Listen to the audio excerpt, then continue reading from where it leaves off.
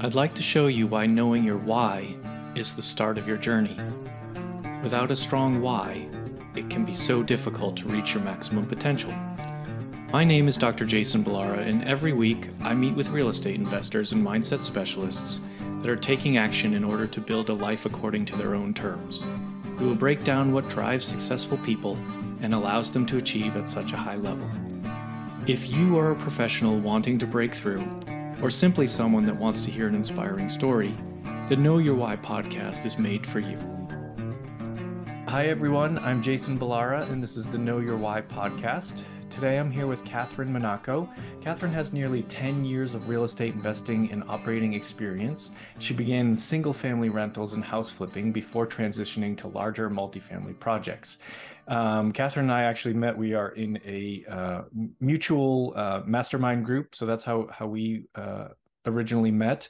I'm very thankful for you coming on the show today, Catherine. Thanks a lot for taking the time out. Thanks. I'm happy to be here. Thanks for having us. Yeah. So I'm just going to let you go ahead and tell your story, tell us your background, and then we'll go through and Sure. kind of dive in wherever it takes us. Sounds great. So I actually fell into real estate accidentally, which I think is a pretty common story. But I was traveling. I was in a job where I was traveling 4 or 5+ days a week for work, and I couldn't quite stomach the idea of paying $1,200, $1,300, $1,400 a month for a downtown apartment I was going to be in, 2 nights a month. So instead, I bought a little townhome and put some friends as roommates in, and they were able to watch the house as well. I didn't know it at the time, but I was house hacking. And then a year later, somebody mentioned that to me. And I had seen sort of the returns, and I said, this is great. Like, this is incredible. I didn't expect the benefits that I was seeing, plus the taxes and everything else. And so turned me on to real estate in general. I consumed everything I could, reading, podcasts, you name it. This was almost 10 years ago at this point. And then continued to build a portfolio from there. So I did a few more single family rentals, some duplexes in the area, transitioned to flipping when I'm local in Denver, and the rental market went crazy here, but the housing market was even hotter. So when the housing prices outpaced rental increases, I switched to some flipping, but always saw multifamily as the longer play, the scalable play, the way to really unlock true wealth and value. And so about 3 years ago, made the transition into multifamily and haven't looked back. I'm glad to be here. Awesome. So, all of this start with the single family stuff in residential. Do you still hold on to any of that part of your portfolio, and you're just adding multifamily on top of that? Well, I do not. I have one property that I still hold on to. I sold off quite a few of them a couple of years ago when the market was in a really great place. And we rolled that equity into some passive investments in multifamily, as well as some of our active projects. And so I'm largely out of single family now. I have one. It's actually my first house. It's just on a really low, like 2.8% mortgage. And I was my first one I lived in. So we had a generous mortgage rate, and it cash flows really well. And we have great tenants in it. But other than that, we've transitioned fully to multifamily.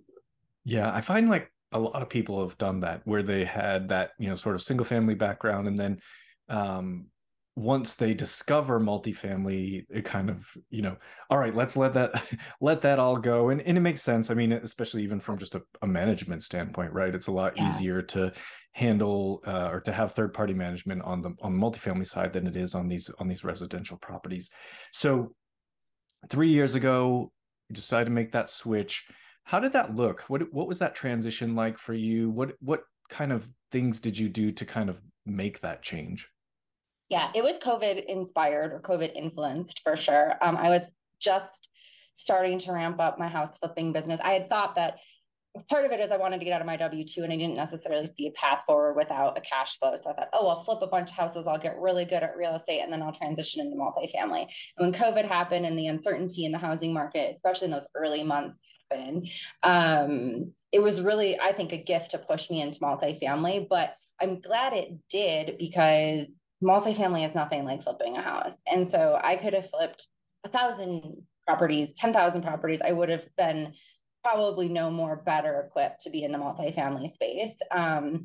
And so found a mentorship. That was the first thing. That's where you and I have met. Found mentors and a great team to be able to sort of learn that path. Fully committed to education and the process of that. And then from there, multifamily is a partnership game. So I found partners to work with informally in certain deals and learn along the way and just offer the value I could as I continue to learn and ramp up. Formally, I met somebody in our group that my partner, Denise Piazza, and I founded One Street Capital about a year ago. But it's been mostly just putting yourself in the right networks in the right areas and learning and being willing to consistently do. Those were the two things: is access to the right education and then access to actually taking steps forward. Yeah, absolutely. So as far as I mean, since we are part of that mentorship group together, what did you discuss like the importance of that to you in terms of your progression? I think a lot of people struggle with the idea of, sort of the guru pat, where, you look at it and there's like the guru versus a true mentorship program. Maybe talk, your thoughts on that and how you figured out what group you wanted to join and everything. And I've talked about it before, so I think it'd be good to get someone else's take there. Sure. So in terms of what group to join, I was largely opportunistic. I was really excited to be multifamily. There was this flagship cohort that was starting. It was their first time that they were launching the group. So I didn't do a lot of research into types of groups. I do recommend people do. And the types of things I'd look for are, like I said, cohortness. What type of programming are you getting? Is it raise based? Because there's a lot of raise based mentorship programs. Is it operational based? Is it a blend of it? Knowing there's like not really better or worse, just knowing what you want to get out of it. But I think the difference between that and like a guruship is just the give and take and the peer level. So access to peers in that, both from a learning standpoint.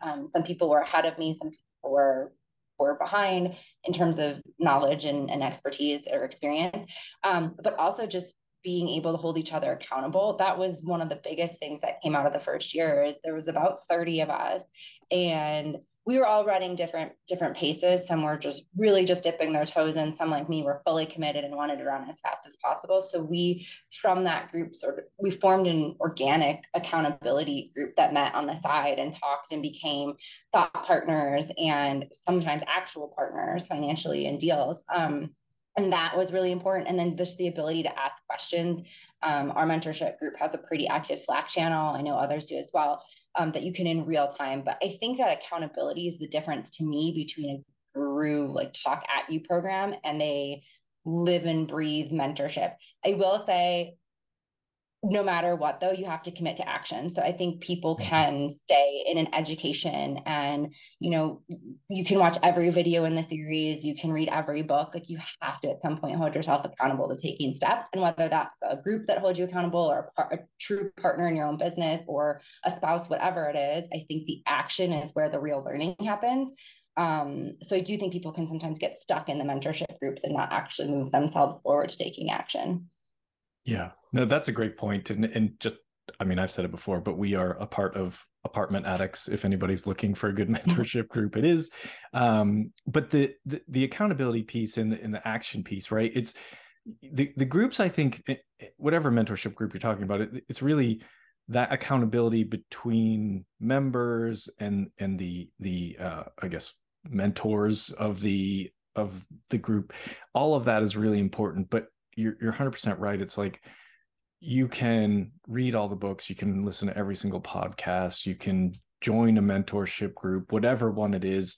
But if you don't, at the end of the day, put in the work and take some action, really, you're probably just throwing away money, right? It's just not, or wasting time or whatever it is. You're not going to learn. The real learning comes from when you actually start doing. What's nice about those mentorship programs is you can start doing with a little bit of a safety net, right? So there's people there that you can ask questions and like, oh, am I going to screw this up? Or did I screw this up? What do I do now? Yeah. That kind of thing. So I think having that in place, it facilitates the ability to take action and maybe I don't know, maybe takes some of the fear away, maybe it takes some of the it shortens the learning curve, that sort of thing. Yeah. Well, and I think I mean, I never want to be the most experienced or the smartest person in the room, right? So mentorships and these groups that are forming, I think, are really good places to find people that are, slightly ahead of you, and in whatever vein you want to describe that as. But that's something I've learned tremendously from, or just even inspired by, right? Like, you get Right. in the right circle of people that are all doing things, and the psychology becomes, well, I need to do too. Right. Or even better, I can do this too, right? Like, if Yeah. all these people are accomplishing it and I'm in the same seats as them, I can go do this. And so much of multifamily, but also just entrepreneurship in general, is mental, and just hanging in there, and Mhm. being able to stay consistent and believing in yourself. And I don't think that gets talked about as much because it's a little crunchy. But it's really important. And that's something you get from the mentorship groups too, the right mentorship group, at least. Yeah. No, the hang in there part of it, especially in multifamily, I think my theory is that one of the reasons why people might choose residential real estate or choose to stay in residential real estate rather than moving over to multifamily. And I'm not even saying like moving completely. Like it's perfectly reasonable to have portions of both in your portfolio. It Absolutely. doesn't matter. But I think one of the reasons is the speed. And I think in residential real estate, if you're flipping houses, even if you're BRRRR, like generally the idea is you're going to be doing many deals like quickly, right? It's like, oh, I need to flip this house. I need to get in and out of it in 3 or 4 months. It might take you a year to find and close a multifamily deal. Yes. And so that time in between isn't just sitting around waiting for it to happen, right? So that piece that you just mentioned about, sort of that just keep on going and moving through, you've got to keep doing all of the things that go along with it in the meantime while you're not closing a deal. Otherwise, it's just going to be harder and take longer to find and close that next deal. Yeah. There's not a lot of daily wins like that Right. are big, but when the needle moves, it moves quite a bit. Right.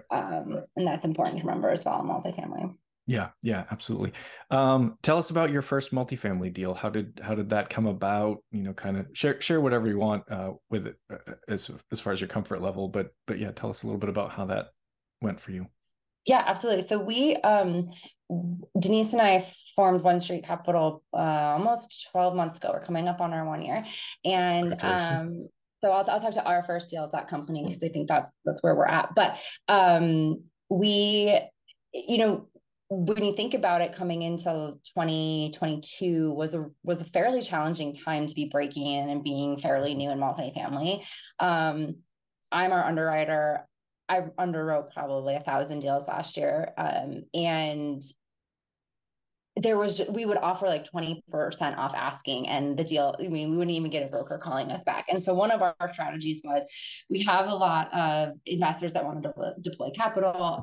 Let's make sure that we get them a good deal and partner with the right people in the first year as we continue to try to, um, mine the broker network and get the right deal in the right market for us to be lead sponsors on. And so we really committed to finding right partners. We went to conferences. We have our network groups. We talked to hundreds of people to make sure we were finding the right fit. And it was ongoing conversation. So not just once. And then we looked at past deals that they had done and really tried to do a lot of due diligence on the partnership itself and mutual benefit for them as well. Are we good partners? Are we a good fit?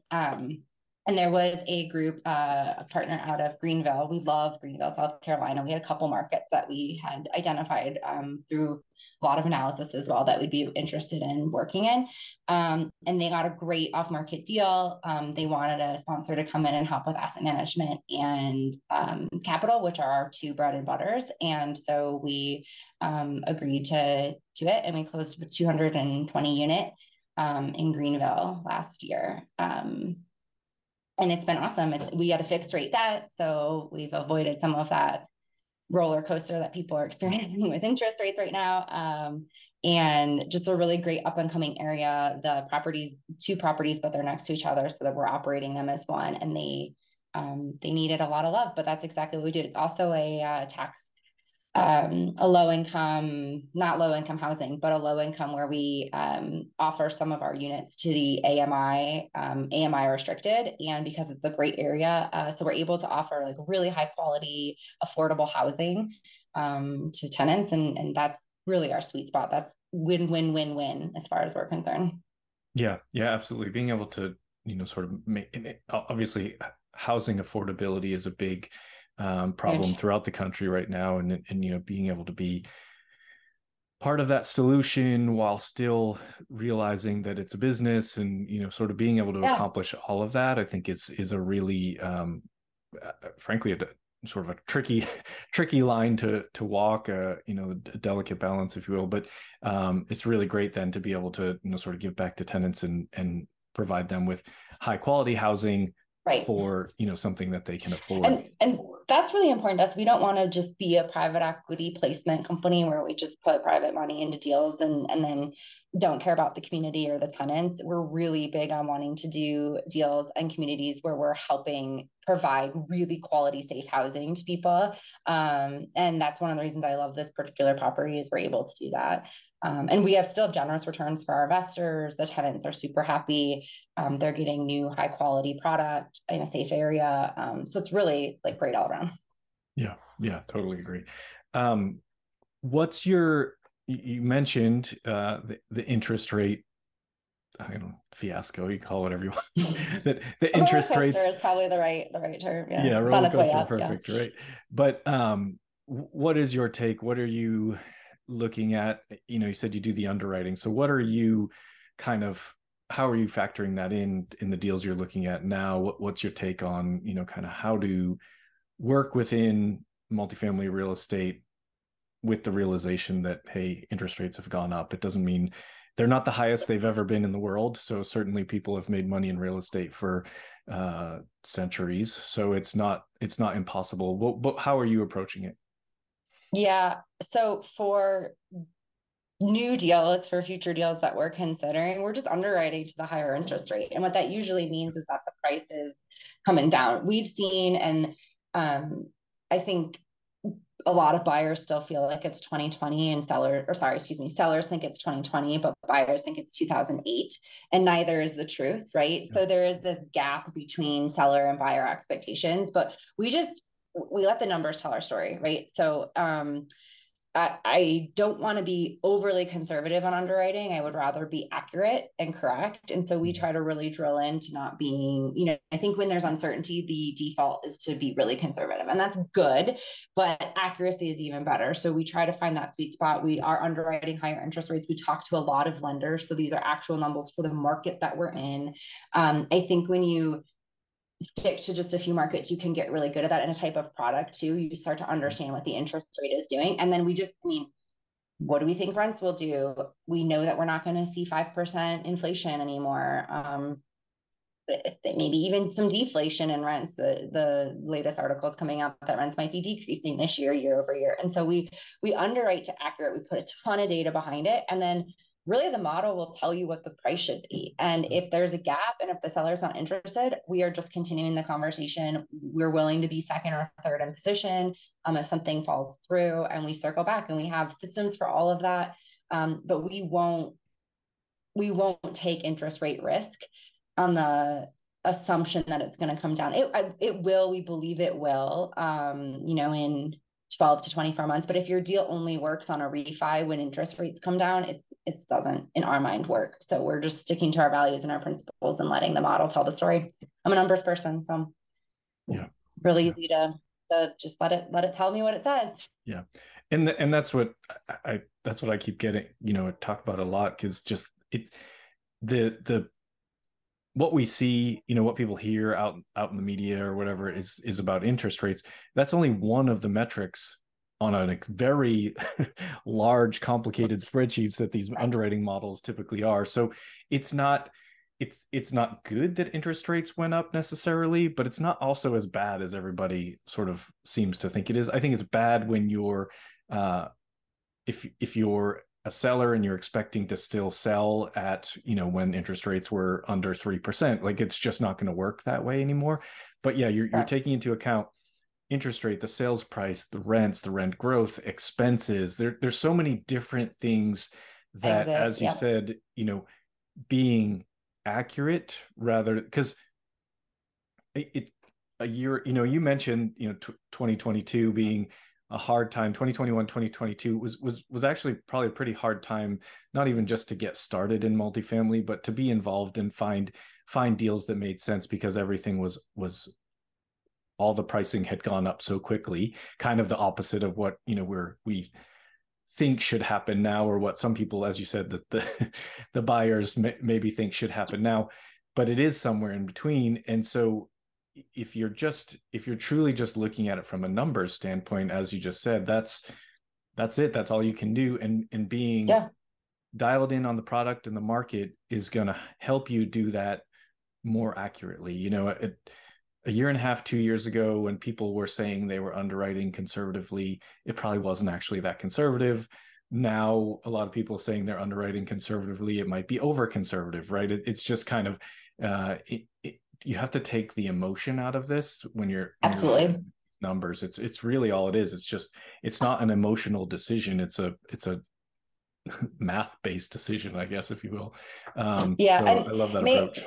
I think there's something on that too. So if I may, I think that my hunch is that there's a lot of people that got into multifamily, let's say 2017, 2018, and made a lot of money in the next 3 years because of the compressing cap rate and the historical low cap rates and the historical hot multifamily market.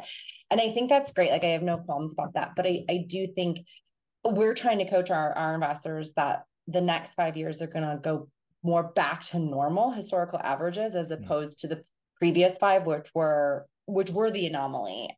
But if you've only been in real estate for those 5 years, even a passive or active player, have a completely different lens. And so we're just again, we just come with a lot of data. And to your point, take the emotion out of it. There is not one part of our model that doesn't come with 3 or 4 data points behind it to corroborate that estimate or that assumption, because that's all a model is you're trying to make the best assumptions given the business plan and the market and things like that. And there are people that are really good at bringing data to that, and there are people that shoot more from the hip, and we try to be the former.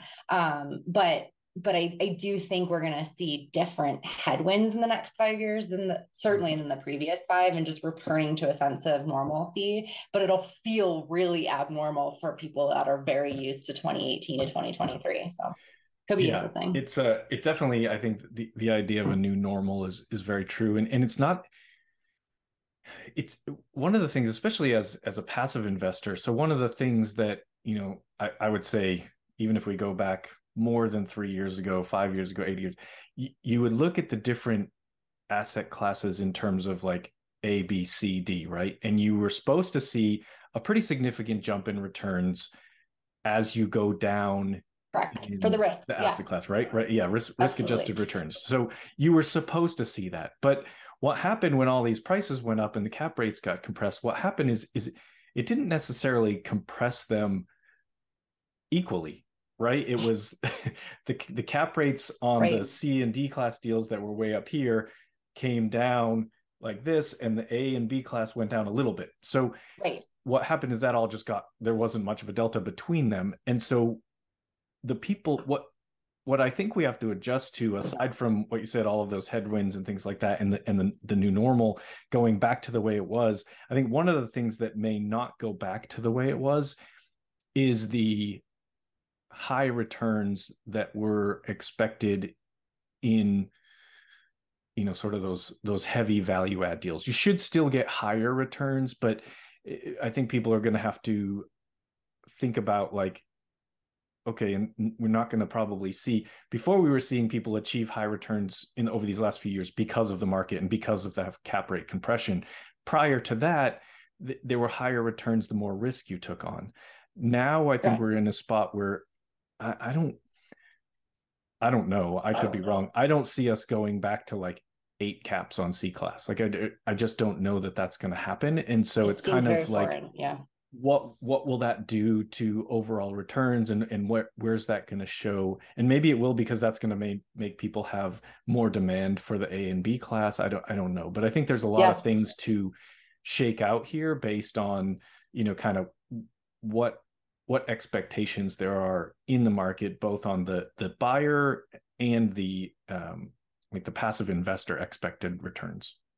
Yeah, absolutely. I mean, and it's also like against the backdrop of what else could you be doing with your money, right? Right. So, um, every investor is going to have to make their own decision. I think rents are probably going to, I mean, I know they're going to stop increasing. Like there are some markets that saw 20% year over year rents. Those days we're past those. Yeah. That But can't I go on was even forever. concerned.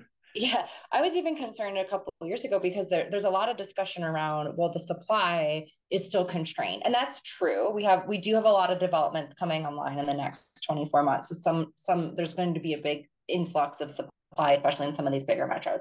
However, even beyond that, there's an upper limit that renters can afford. There's an Mhm. affordability factor. And we know that, average median household incomes are not going up in proportion to rents. And so what I think is an unspoken, and certainly I don't hear it talked about a lot, is this sense of bad debt on the books. And you can build there, the market rent can be accurate and you can have those rents and achieve and put people in place. But if they can't pay that rent, if they can't pay that rent on time, you're actually not achieving those rents. And so Yeah. we've seen on some of our deals the bad debt line be higher than anticipated. And I think, you know, depending on your tenant base, but as student loans expire, or the stop on student loans as the forbearance expires and you have to Mhm. start paying those again, I think you're going to have consumer debt is at an all-time high. You've got people really constrained to pay. And I think that's going to start impacting bad debt and collections a lot. And that might be what we see, that line item in multifamily that we're watching really closely, because it's so easy to plug in like a 2% bad debt or loss to lease and be on your way. But I just don't think that's accurate in what we're going to see in the next couple of years. Yeah, no, I agree. I think that's a great point, and I think it's happening. It's happening now. I mean, a lot of things happened over the last few years that literally never happened before, right? I mean, Yeah, we've had pandemics before, but unprecedented. I like, mean, right that's there, 100%. pandemic, there was a tremendous amount of money and assistance put out there to people, and now all that's going away. The assistance is going away. So a lot of this is probably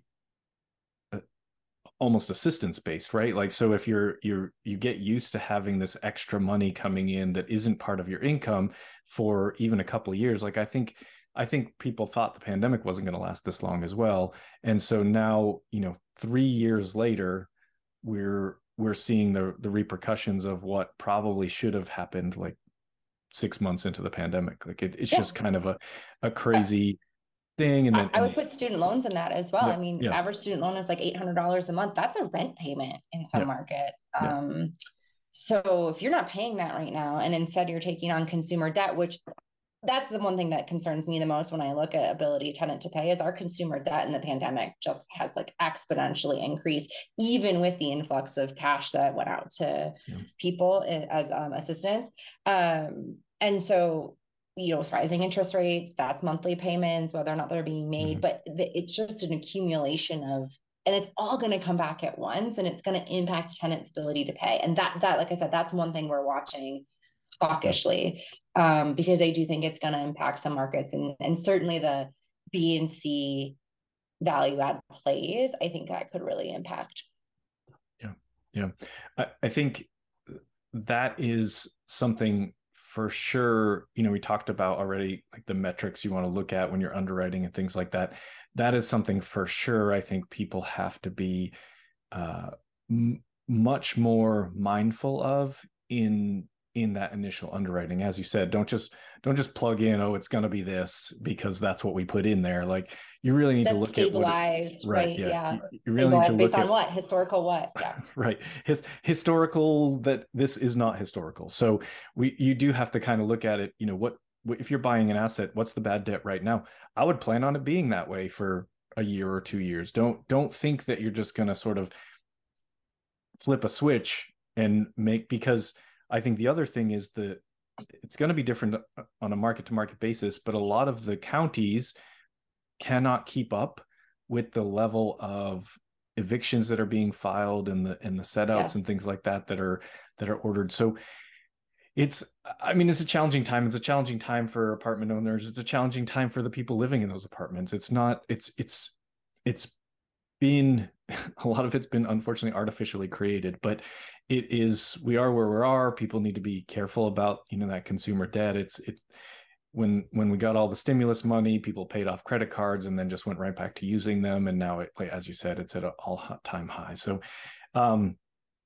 I think maybe that means we still need to keep on educating about how to handle finances and things like that. Oh yeah. Yeah, I mean, all really great points, Catherine. I enjoy this discussion. Let me switch gears, and I want to get to ask you the questions that I ask every guest. Sure. The first one is related to the name of the show being Know Your Why. And so what is your why? What kind of drives you forward? I know you already spoke. You're very much about action and systems and all of this. You're a driven person. What's what's the fuel behind that? Yeah. Okay, so I come from a family of physicians, and I do mean everyone, all my siblings, both parents, my two best friends. Not my husband. I didn't marry a doctor. I really should have completed that trifecta. But and so they are able, they're able to provide really great lifestyles for their families. They're able to take care of their families financially. It's decent hours depending on the type of physician you are. My parents certainly. We grew up without wanting. We were very blessed. But I think more importantly, at the end, my parents just retired after 40 years. They were family physicians.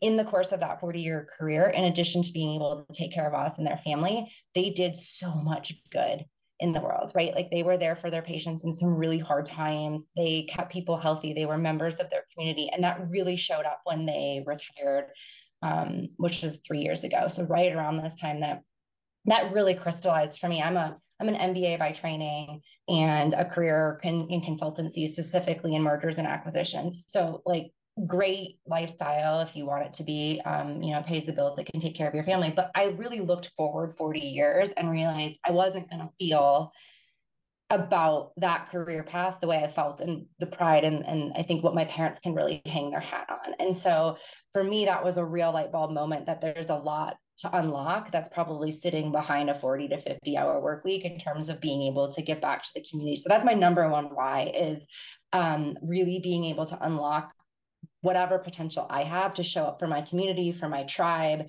for my family, for my friends, and to really give goodness back to the world that I thought was being hampered by 45 to 50 hours of corporate work.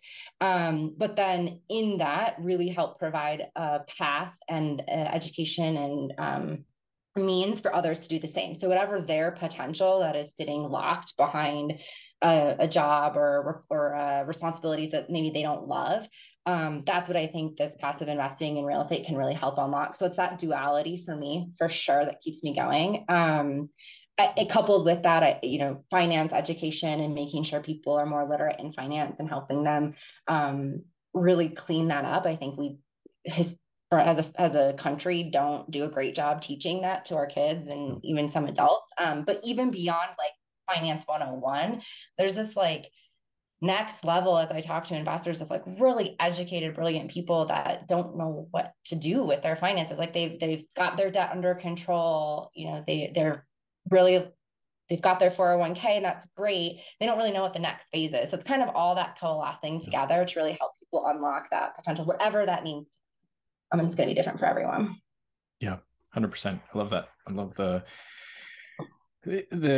looking that far ahead and just thinking, okay, what am I going to look back on, in these career paths that I can feel good about, feel like Yeah, I, impacted 100%. people. So I think that's amazing. And the stuff that you feel good about won't always be stuff that is able to make money. Right. And so recognizing if that's not one and the same, that's okay. I'm like, listen, I don't think money's taboo. You have to be able to eat. You have to be able to enjoy your life. You have to be able to take care of your people. And you have to be able to do it in a way that you can still have time and energy for the things that really matter. And I think that's hard. That's hard to do today. Yeah. Yeah. But you can. I mean, that the reality is Yes. you can do both. You can make a living and also have an impact. And I think one thing that I think sometimes, and I've been guilty of this in my life too, it's like people think when I make money, then I can have an impact. And probably true that when you make money, you can have more of an impact, but you don't have to wait to have some X amount of dollars before you can Yeah. go out and have an impact in whatever way it is. It doesn't have to be financial. It can be donating your time. It can be, whatever it is, just educating other people, anything, really anything that can help other people. You can do that at the same time as you have a job, grow your business, have a family, whatever it is. These are, I know you're very values driven. So it's just kind of, you have to decide what are your values and what keep you, keep those in front of you and part of your, sort of everyday actions. Yeah. And you said the right word. It's the time. It's where's your time going? And where I think people underestimate how much impact their time has, and really being judicial about where you want to spend it, because that is very finite. Very. So Yeah. that's something we focus on and want to live a value-based decision around that. Yeah. Yeah. One of the, I mean, just one of the greatest things I feel like the things I felt best about in my entire life was I did Big Brother, Big Sister, and Mhm. just that, just It's a great being program. there to spend time with that boy who grew up to be a man that was, I mean, I went to his high school graduation and started it like with him when I think he was 8 or 12 or something, like a young kid. It was just like an amazing thing to experience for me. And it was like, didn't we did things, but it didn't cost me any money. Like it cost me some time, and it was Yeah. just something that I'll never forget. I hope he doesn't, but it's just kind of one of those things that was just a really, it's just, there are ways to do it without, spending, it doesn't always mean money. Well, one of the things, Jason, if I can just harp on that, that I Yeah. think is a really good reflection, and it's a little off topic of the podcast, but I think it's important since we're here, is asking yourself, like, if I could make the exact same amount I was making today, assuming that's steady state enough for you, like, what would I go do? And I think that really, like, if you just were handed a check, but you could go do anything else, I think that question is one of the more interesting ones I've asked and gotten some of the responses, and it really gets people thinking about what could I do? What do I really want to spend my time in? And so, um, just putting that out there as a reflexive question if somebody wants it. Yeah. No, it's a great thing to think about. And it's, I mean, it tying it into real estate, this is where passive income becomes Mm-hmm. so Huge. vital, as you can if you can formulate a plan to get yourself to that level of passive income, then guess what? You do actually have the ability to go do those things that you just, thought about with the question you posed. So it's a really, you just have to be intentional about it. You just have to decide that this is what I want out of life, and I'm going to make it happen. And then there are people that can help you make it happen. So just, it's just figuring out that what you really want. Um, but second question for you is, tell us something about yourself that isn't common knowledge, a special skill, a hobby, something just to let people know you better. Anything you're comfortable sharing. Sure. Um, in another life, it feels like another life ago, I was a strength and conditioning coach. So I worked with, at the time, usually college athletes, but I was at the University of Michigan in their program and had just some access, worked in a local like strength and conditioning clinic. And it was awesome. It was, helping athletes get to the next level, whatever that meant for them, recovering. I got to work with some awesome people and be in a really cool environment, but feels like forever ago, but yeah, that was my first career. Yeah, awesome. Again, another way to give back. This is the uh, as someone who oftentimes feels very old, having a a strength and conditioning coach, trainer, whatever, however you want to refer to it, it keeps me going. So I think that the value provided by that career path is actually tremendously Yeah, yeah. impactful. I When would people, oh, go ahead. good. Sorry. Oh, I was just gonna say, when people hear this, how can they reach out to you?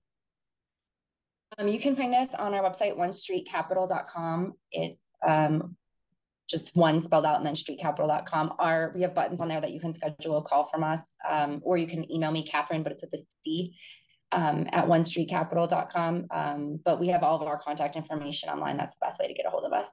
Okay, we'll have that in the show notes too, so people have it. Great. Um, Last question for you, Catherine. What's a piece of advice you would give to someone who's trying to get started in real estate? They're taking those steps maybe that you were a few years back. What would you tell them? Get a partner.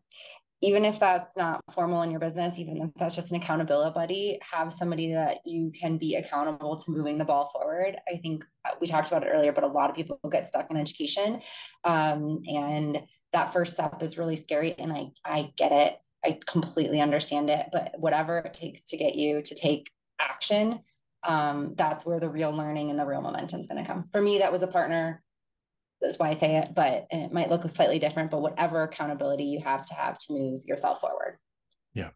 Well, and partner, I mean, can really go in so many different ways. You can use that, as you said, as a business partner, a friend, a mentor, whatever it is, someone in your life that helps you with that.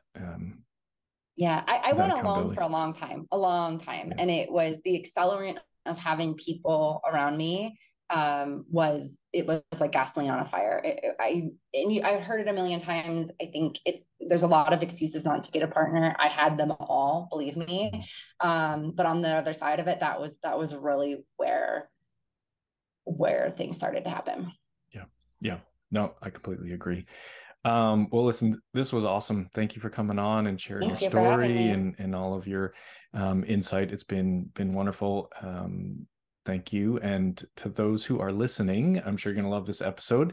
Please like, rate, and review so we can get more great guests like Catherine. I'd like to show you why knowing your why is the start of your journey. Without a strong why, it can be so difficult to reach your maximum potential. My name is Dr. Jason Ballara, and every week I meet with real estate investors and mindset specialists that are taking action in order to build a life according to their own terms. We will break down what drives successful people and allows them to achieve at such a high level. If you are a professional wanting to break through, or simply someone that wants to hear an inspiring story, the Know Your Why podcast is made for you.